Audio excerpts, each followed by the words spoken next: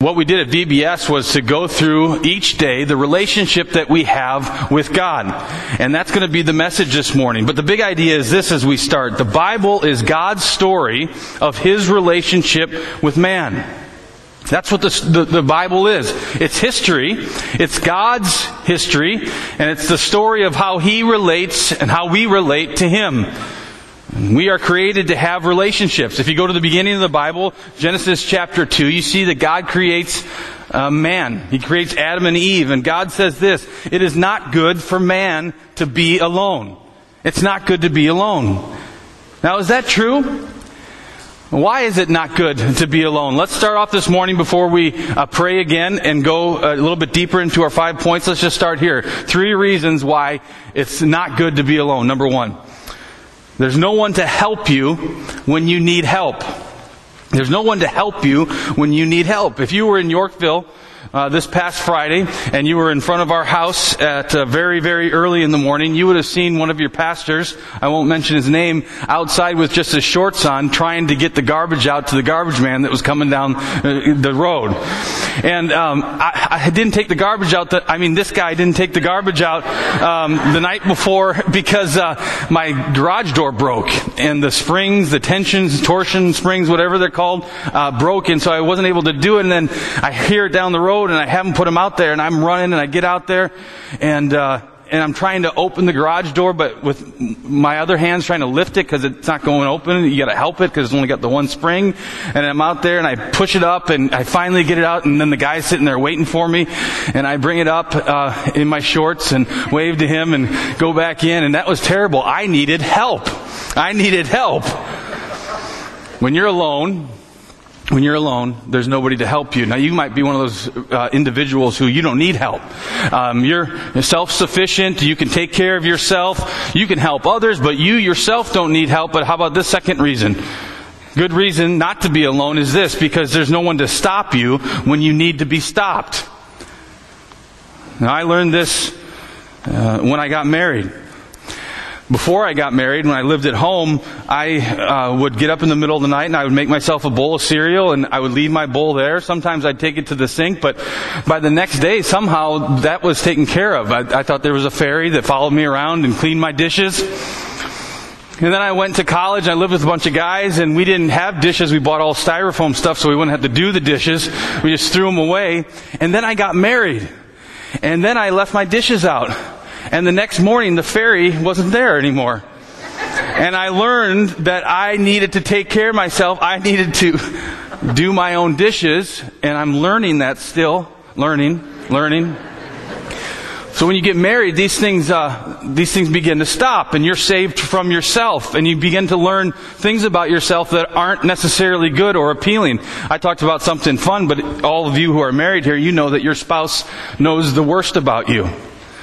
And knows the things that you struggle with and the things that you deal with. And that's a good thing because it's not good for man to be alone. When you're alone, you can get into a pattern of self-reliance, of really a place of darkness where you are not being stopped in your evil, in your sin. Third reason I jotted down is that when you're alone, there's no one to protect you when you need protection. Several years ago now, a man by the name of Larry Walters decided that it would be a good idea to fill up a bunch of helium balloons and tie it to his lawn chair. And then he was going to go up in the air for a little joyride on his lawn chair. And he said this, that he was going to take his pellet gun up with him, and then when he wanted to descend, he would just shoot a few of the balloons and come down for a nice, smooth landing. So Larry, he got into his lawn chair, he got the balloons, and he got a 6-pack of beer, and he had his pellet gun, had some chips, and he went up in the air. And he went up to 16,000 feet in Southern California, and he entered into Los Angeles airspace. He was arrested. He lived. He was brought down. Okay, he made it. But guess what? Larry was single. Okay? No married man is going to be able to do that, right? Larry Walters. There's no one to protect you when you need protection. Now, those are funny things, but they're all true. They're really listed here in Ecclesiastes chapter 4. Ecclesiastes was written by Solomon, said to have been one of the wisest men to have ever lived. God gave him wisdom, and listen to what he said about being alone here. 2 are better than 1, because they have a good reward for their toil. For if they fall, one will lift up his fellow to help. But woe to him who is alone when he falls, and has not another to lift him up. Again, if 2 lie together, they keep warm, but how can one keep warm alone? And though a man might prevail against one who is alone, 2 will withstand him. A 3-fold cord is not quickly broken. It's not good for man to be alone. 2 are better than 1. And God has created us for relationships. Relationships with one another and relationship with Him. So let's go to the Lord together in prayer. Before we look at the 5 days that the VBS did, we're going to look at them in 5 points this morning. Let's pray. God, we thank you that you have created us this way. And I pray that, Lord, you would be our teacher this morning. And in the same way as our kids looked at this relationship that we have with you on their level and were challenged, may you challenge us right where we're at today, no matter where that is. That we would be challenged to have a relationship with you. And Lord, that we would see and behold your goodness, that you give us this relationship by your grace, by your mercy, through your love. And it's in Jesus' name we pray. Amen. Amen. So let's start here. Number 1, day 1 of VBS was this: the relationship begins. The relationship begins. Help me out here. In the beginning, God created all that there is. Genesis chapter 1, verse 1. In Genesis chapter 1 and Genesis chapter 2, we see the creation story, the narrative of the beginning of the age, the beginning of time. It is there that God made male and female, and He made them to have relationship with one another and a relationship with Him. Now, Christians differ on a lot of different things when it comes to creation or the beginning of time or even the interpretation of Genesis chapter 1 and chapter 2.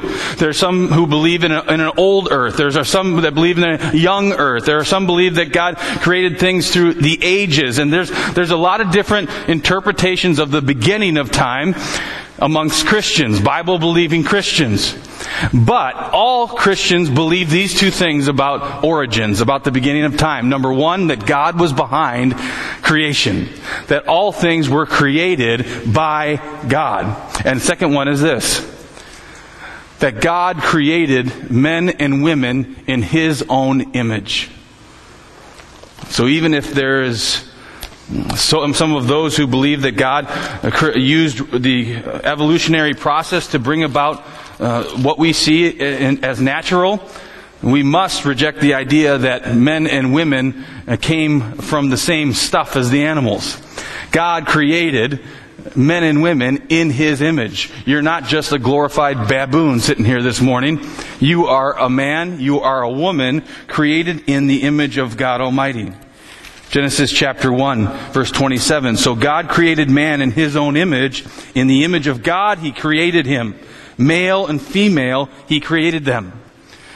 Now, isn't this interesting? Jesus was a man. God is spoken of as a male. He, God, Him. But you see that God is spirit, and those who must worship Him in spirit and in truth. God Almighty does not have a gender.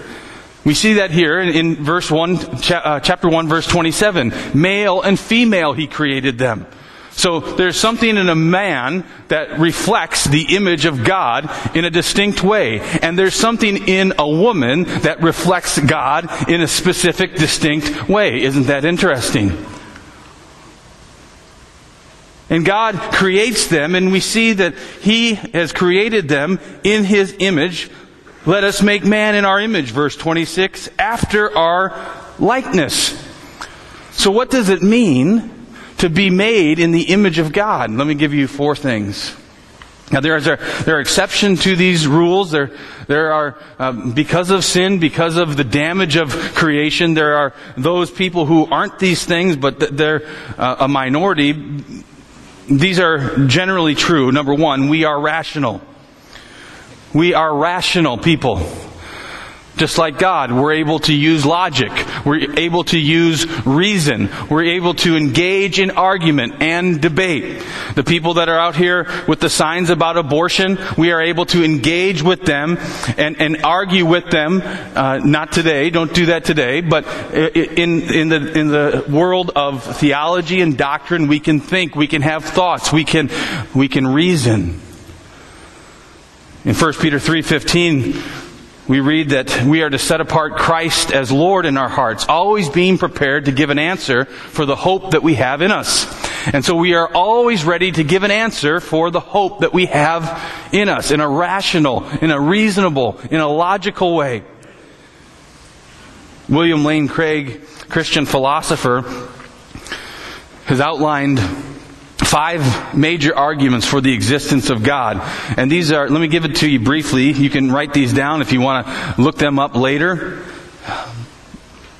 Number 1, the cosmological argument from contingency, the existence of God. Number 2, the Kalam cosmological argument based on the beginning of the universe that would show that there is a God. Then there's the moral argument that it's based upon objective moral values and duties. What we believe to be good. Why do we believe it to be good? Well, we would say because God is the ultimate good, and so our morals then flow from the reality of God's existence. Number 4, we talk about the teleological argument from fine-tuning, that the universe, if there was just an atom this way or an atom that way, we would not have life on this earth.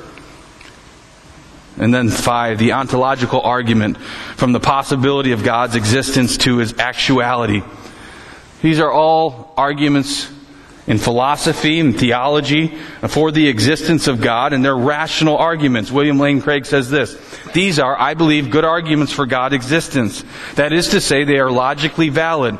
Their premises are true, and their premises are more plausible in light of the evidence than their negations. Therefore, insofar as we are rational people, we should embrace their conclusions. We, like God, are rational. But then we're also emotional. And sometimes, for us, our emotions can impact our rationality, can it not? But we are emotional. God is emotional. God loves us. He gets angry. He gets sad.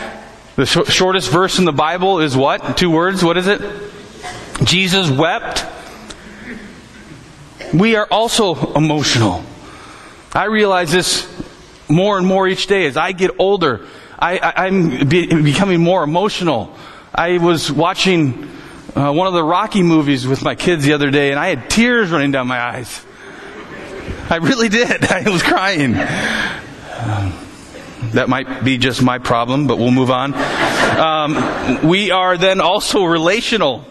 That's what we're talking about today. God's made us to be in relation with one another. And then fourthly, how do we display the image of God? How are we like our Creator God? We are volitional. That means we can make choices. That we can see things in front of us, and we can choose to go this way and choose to go that way. Now, our being volitional is different from God's because God is sovereign. So God makes choices, God predestines, God determines, and that's a different type of a volitional choice than we have. But nonetheless, we apparently can make choices. You can choose today to stop at McDonald's or to stop at Subway if you want to on the way home. There's an apparent volitional ability that we have that reflects God Almighty. And you say, well, what about free will? And isn't God in control? And isn't God predetermining everything? Well, it's kind of like the couple that were going into premarital counseling. And they sat down together and they took out a questionnaire and they read the question together. And the first question was this. It was for the young man that was there. Are you entering this marriage of your own free will?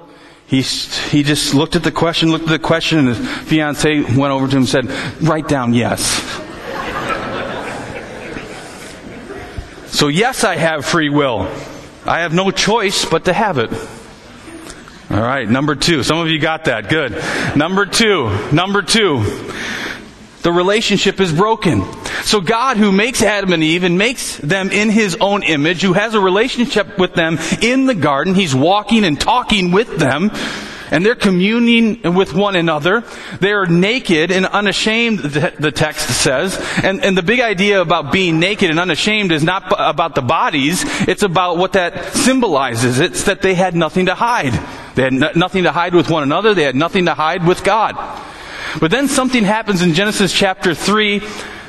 The devil, in the form of a serpent, tempts Adam and Eve to eat from the tree of the knowledge of good and evil, the one tree that God had commanded them not to eat from. In Genesis chapter 2, God is giving them instructions as to what to do in the garden, what not to do. There was one thing not to do. Here's what God says. You may surely eat of every tree of the garden, but of the tree of the knowledge of good and evil you shall not eat, for in the day that you eat of it, you will surely die. And then in chapter 3, the serpent shows up. Did God actually say you shall not eat of any tree in the garden? That's not what God said. The devil is deceiving and distorting the truth. And he lays the temptation before them, and Adam and Eve sin. Now some say, well, Eve sinned. And she did. But isn't it curious here that the woman's there and the man sits back and he waits to see what happens to his wife. They enter into their sin together. And the relationship is broken. The relationship is changed. Adam and Eve sin after being tempted by the devil. And Adam and Eve's sin had historical consequences. Historical. Everything changed. Sin came into the world, and some of the big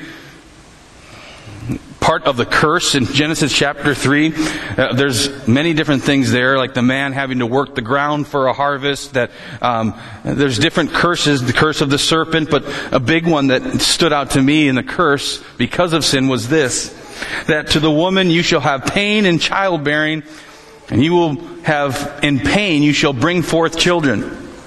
So there's going to be pain in childbearing. Well, I think if there was sin or not sin in the world, there would be pain in childbirth, okay? So I don't think it's really just the childbirth part. It's the childbearing as in the child rearing part. The child growing up part. Now because sin is in the world, now you have to raise your child in a place that wants to devour them and defeat them and destroy them. That's painful. How many parents here have spent sleepless nights crying because of a son or daughter who have lost their way, and pray that God would bring them back? This is a result of the curse. The relationship with God is broken. Here's the application point. See if you agree. Sin has consequences, even forgiven sin. Would you agree with that? God forgives us all of our sin through His mercy, by His grace. But there are still consequences to our sin. I was talking to a man 2 weeks ago who was unfaithful with his wife. And she forgave him and took him back. But he had to sleep on the couch for 6 months. I say, well, she forgave him. Why shouldn't everything go back to normal? No, sin has its consequences, and he had to sleep on that couch, and he had to prove his devotion to her, and he had to prove that he was repentant and that he changed his ways, and he had to prove to his family that he was a one-woman man again. And those things take time, and sin has its consequences. Billy Sunday, the baseball player turned preacher, he said this: we treat sin as a cream puff when we should treat sin like a rattlesnake. So many of us, even in the church, we just kind of wink and smile at sin. I know in my life, it's so easy to do your own thing and to assume on God's grace and presume on it that you will be forgiven, and to not treat sin as a horrendous thing that it is. It's the reason why we're broken. The relationship is broken with God. Thirdly, the relationship is promised to be restored. Now we start hearing the good news again. So that which was broken, that which was damaged, that was seemingly beyond repair, is promised to be repaired. It's promised to be restored. And this promise comes through a man named Abram. Abram, then named Abraham, is called by God in Genesis chapter 12. God says to Abram, leave your land. I'm going to make you the leader of a great nation. So the promise comes through Abraham, a man, and then it comes through a nation, the nation of Israel. God raises up the nation of Israel to be a light to all of the world of the goodness and the glory of God. And so the Israelites are charged with this task to bring God's glory to the nations, and they fail, and they falter, and they sin. The promise then comes through a royal lineage. The royal lineage, the house of David, of King David, and Jesus is promised to be born, to come, the Messiah.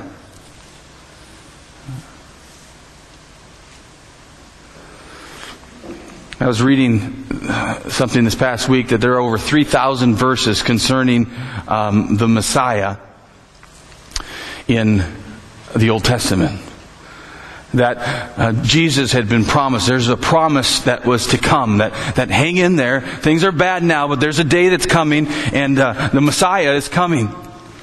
Jesus then himself, when he appeared to his disciples after he rose from the dead, in Luke chapter 24, on the road to Emmaus, Jesus appears to two of his disciples, not of the 12, but two of his greater disciples, and they didn't know it was Jesus, and they're walking along, and Jesus says this to them, what is the conversation that you are holding with each other as you walk? So this is the Messiah, crucified, but now risen, walking with his disciples, and they don't know it's Jesus. And they said, are you the only visitor to Jerusalem that do not know these things that have happened here in these days? And he said to them, what things? And they said to him, concerning Jesus of Nazareth, a man who was a prophet, mighty in deed and word before God and all the people, and how our chief priests and rulers delivered him up to be condemned to death and crucified him. But we had hoped that he was the one to redeem Israel. Yes, and besides all this, it is now the third day since these things have happened. Moreover, some women in our company amazed us. They were at the tomb early in the morning, and when they did not find his body, they came back saying that they had seen a vision of angels who said that he was alive. Some of those who were with us went to the tomb and found it just as the women had said, but him they did not see. And he said to them, O foolish ones and slow of heart to believe all that the prophets have spoken. Was it not necessary that the Christ should suffer these things and enter into his glory? And listen to this verse. And beginning with Moses and all the prophets, he interpreted to them in all the scriptures the things concerning himself. What a Bible study to be a part of. The Messiah showing the scriptures concerning himself, the promised to come.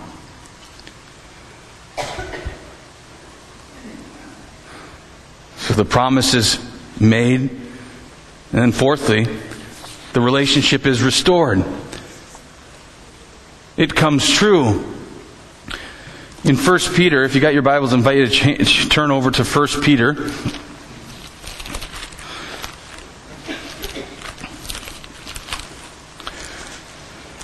Chapter 2.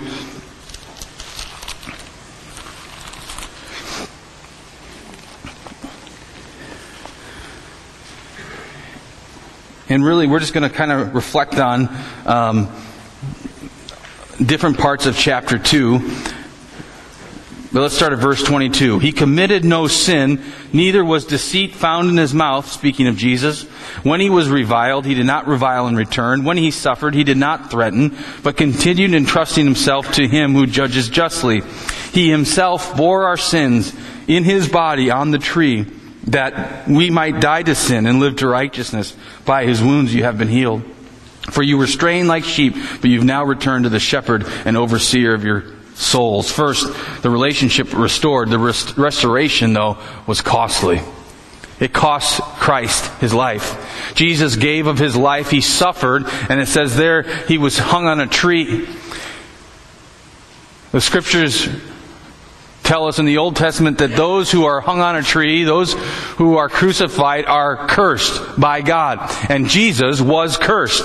He was cursed. He was bruised for our iniquities. He was broken and crushed for our sins.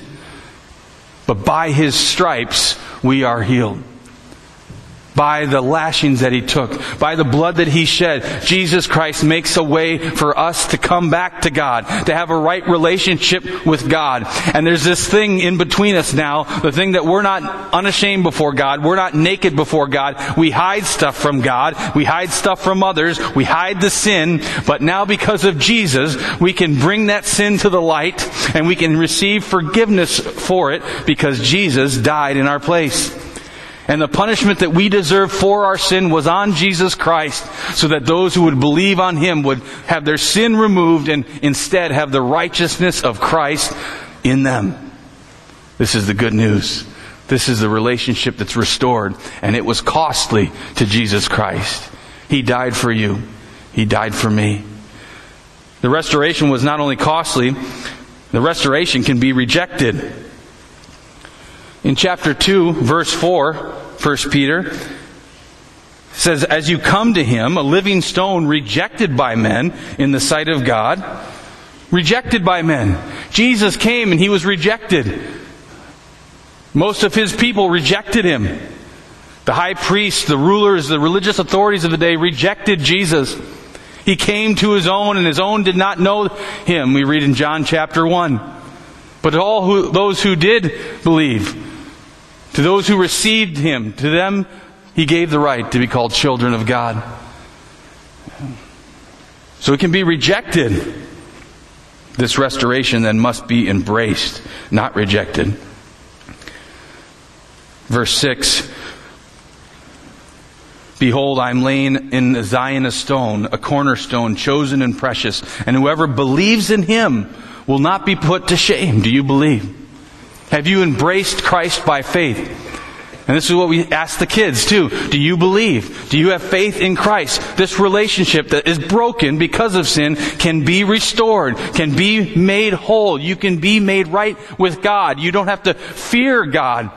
The fear of God is the beginning of knowledge, is true. And as we begin to grow in our knowledge of God, we begin to see Him as our loving Heavenly Father who came into the world and died on the cross for us in our place so that we could have a right relationship with Him. Do you believe this? Have you embraced Jesus Christ by faith? And if you have, verse 25 is true of you. "For you were straying like sheep, but now have returned to the shepherd and overseer of your souls." You've returned. You've come back to the beginning. You come back to the relationship that began in the garden. Now you've entered back into that relationship through Jesus Christ. And then lastly, the relationship continues. The relationship continues. In Matthew chapter 28, we have what is called the Great Commission. Turn to Matthew 28. Start at verse 16. So Jesus has risen. He accomplished salvation on the cross. He died and rose again. He appeared to the disciples. He walked with the men in Emmaus, on the road to Emmaus. He broke out the Bible, had a phenomenal, awesome Bible study with those guys to show Himself in the Scriptures. And then He stands before His disciples. Verse 16, "Now the 11 disciples went to Galilee, to the mountain to which Jesus had directed them. And when they saw Him, they worshipped Him, but some doubted." Now just to note, this is the risen Christ. This is the risen Lord and Savior Jesus Christ, whom these disciples saw and met with and were with. And it's amazing to me, verse 17, "And when they saw Him, they worshipped Him, but some doubted." Some doubted. Even that the risen Savior was right here, and there were some that doubted. Verse 18, "And Jesus came and said to them, 'All authority in heaven and on earth has been given to me.'" What an incredible claim. What an incredible statement. All authority in heaven and earth. That is the authority of the God of the universe. That is the authority of the God who in the beginning created the heavens and the earth. And Jesus, this man who is more than a man, who was born in Bethlehem but existed before Bethlehem, is now laying the claim that all power, all authority, all in this universe is under my power. So go, therefore, and make disciples of all the nations, baptizing them in the name of the Father and of the Son and of the Holy Spirit, teaching them to observe all that I have commanded you. And behold, I am with you always, even to the end of the age. So all authority has been given to me. I'm the risen Savior and Lord. I am the beginning and the end. Before Abraham was, I am. This man, Jesus.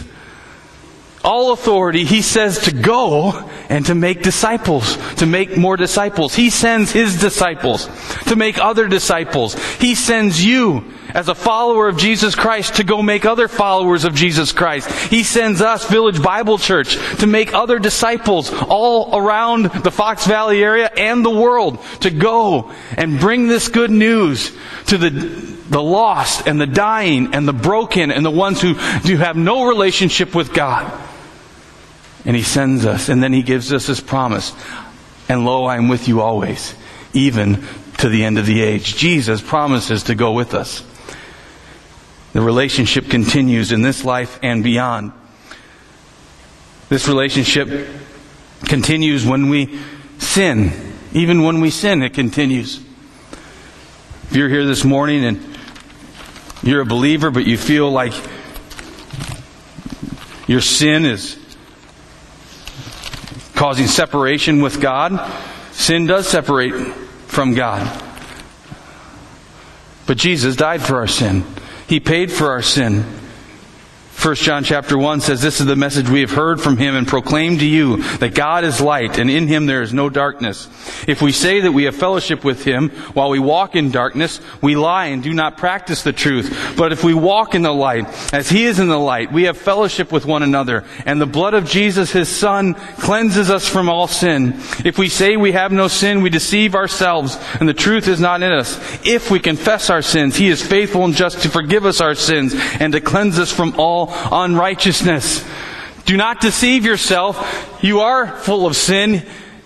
But if you confess your sin, but if you walk in the light, the blood of Jesus cleanses us from all sin. Jesus cleanses us from our sin. Jesus loves us even when we are in our sin. Some of you have kids that are just learning to walk. Mine are a little bit older than that now. But this VBS week, you get to see all the kids in the nursery and kids, just kids everywhere. You saw the numbers. There's kids all over the place. There's still a couple in the lost and found box too, by the way. You might want to grab some. I was watching little kids who they start to begin to walk. And I remember when our firstborn began to walk, and it's like, get the video camera out, get the video, and they're balancing up against the sofa, and then they step away from the couch, and the weight of their giant head is just leading them forward, and especially my kids, because I have a huge head. So and they take one step after another, and then they inevitably fall. And what does everybody do in the room? Yay, they walked. And then you help them back up and they begin to walk again. Sometimes we view our Heavenly Father in a way that's not how He is. Sometimes we view Him as the dad, the Heavenly Father, who's always demanding better of us, and He's there to condemn us when we fall. Jesus said this about God. He says, how many of you, when your children ask for bread, you give them a snake? He said, ask anything of the Heavenly Father. You're just mere human people, and you know how to give good gifts to your kids. How much more will our Heavenly Father give to those who ask? And so the true picture of God Almighty, of us, when we step away from the couch And we walk and we're following Him and we're living for Him. But then we sin and we fall and we falter. He's not the dad that stands over and says, get up. You better be walking. You're 6 months old, for Pete's sake. You should be walking better than that. Get back up. No. He helps us back up. And He says, you can do it again. You can go further this next time. You can continue to walk. You can walk in the light as I am in the light. This is the picture of our Heavenly Father that the Scriptures teach. Our relationship continues even as we battle sin and even as we suffer. Some of you today are here and you're suffering at some level. And in that suffering, you begin to question, is God there? Is God here? In John chapter 16, verse 33, we read, Jesus says this, in this life you will have trouble, but take heart. I have overcome the world. Jesus says you're going to have trouble. Beware of the Christians who says, just come to Jesus, just come to faith and you'll be taken care of. You'll be healthy, you'll be wealthy as long as you give, but then God will give back to you. Jesus said it quite the opposite. He said, in this life you will have trouble. And some of the times the trouble comes because you're a follower of Christ. But take heart, Jesus says, because I've overcome the world. And so the hardship or the suffering or the persecution or whatever it is that you face, know that Jesus has conquered it. That in the end, Jesus wins. That in the end, the one that has all authority over heaven and earth lives in you. And so the relationship continues even when we suffer and then even when Satan buffets. Satan buffets. I thought of the hymn, though Satan should buffet, it is well with my soul. Buffeting is, it's a fighting against, it's a raging against, it's an agitation, and Satan will do that. Especially if you're one who's continuing this relationship with God and God is using you for His kingdom, you better believe that you're going to be under attack. In 1 John chapter 4, verse 4, we read this, the greater is He that is in you than he that is in the world. So once again, the Lord of heaven and earth lives in you, and so that you are attacked, that you would be feeling under the domination or the oppression of the devil, take heart. Jesus Christ lives in you, and He has conquered the devil. The relationship continues. And then it continues, this is just my last point, even in the next life. Even in the next life, the grave is not the end. Death is not the end. That Jesus Christ promises eternal life for all who would believe. What a great and privilege and honor it is to think about the new heavens and the new earth where God is our God. He's wiping the tear from our eyes, that there's no more suffering or crying or pain. Behold, Jesus says, I am making all things new. Things are going to be new when the full restoration comes in the new heavens and the new earth. When God recreates and He recreates all that there is and sin is gone and that rule and the law of sin and death is over. And now it's God on the throne, His people in heaven, the new heavens and the new earth. So this is the big picture. This is the big picture of the Bible. This is what our kids talked about this week. Creation to the fall, to the promise, to the fulfillment, and then to the future. It was a great week at VBS as the kids were challenged to see that we are made for relationships. Remember, it's not good to be alone, God said in the garden. It's not good for man to be alone. So don't be alone.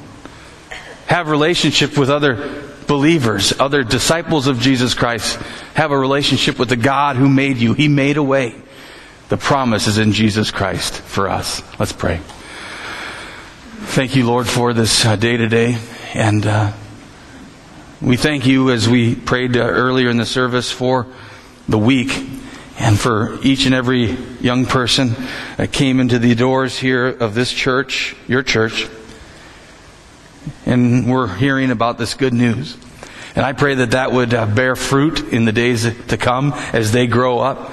Lord, that you would amaze us with our kids, that you would be raising up great men and women who are after your own heart. who are on fire for you, who are heeding your command to go and make disciples of all the nations. And I pray, Lord, that it would begin right here. So God, we thank you for this time that we get to come together today and celebrate you and to look at the big picture and see what you've done and are doing. And we're so grateful that you invite us into that work. I pray, Lord, that each one here today would receive this free gift that you have given through Jesus Christ, that we would embrace it and not reject it. Pray this in Jesus' name. Amen.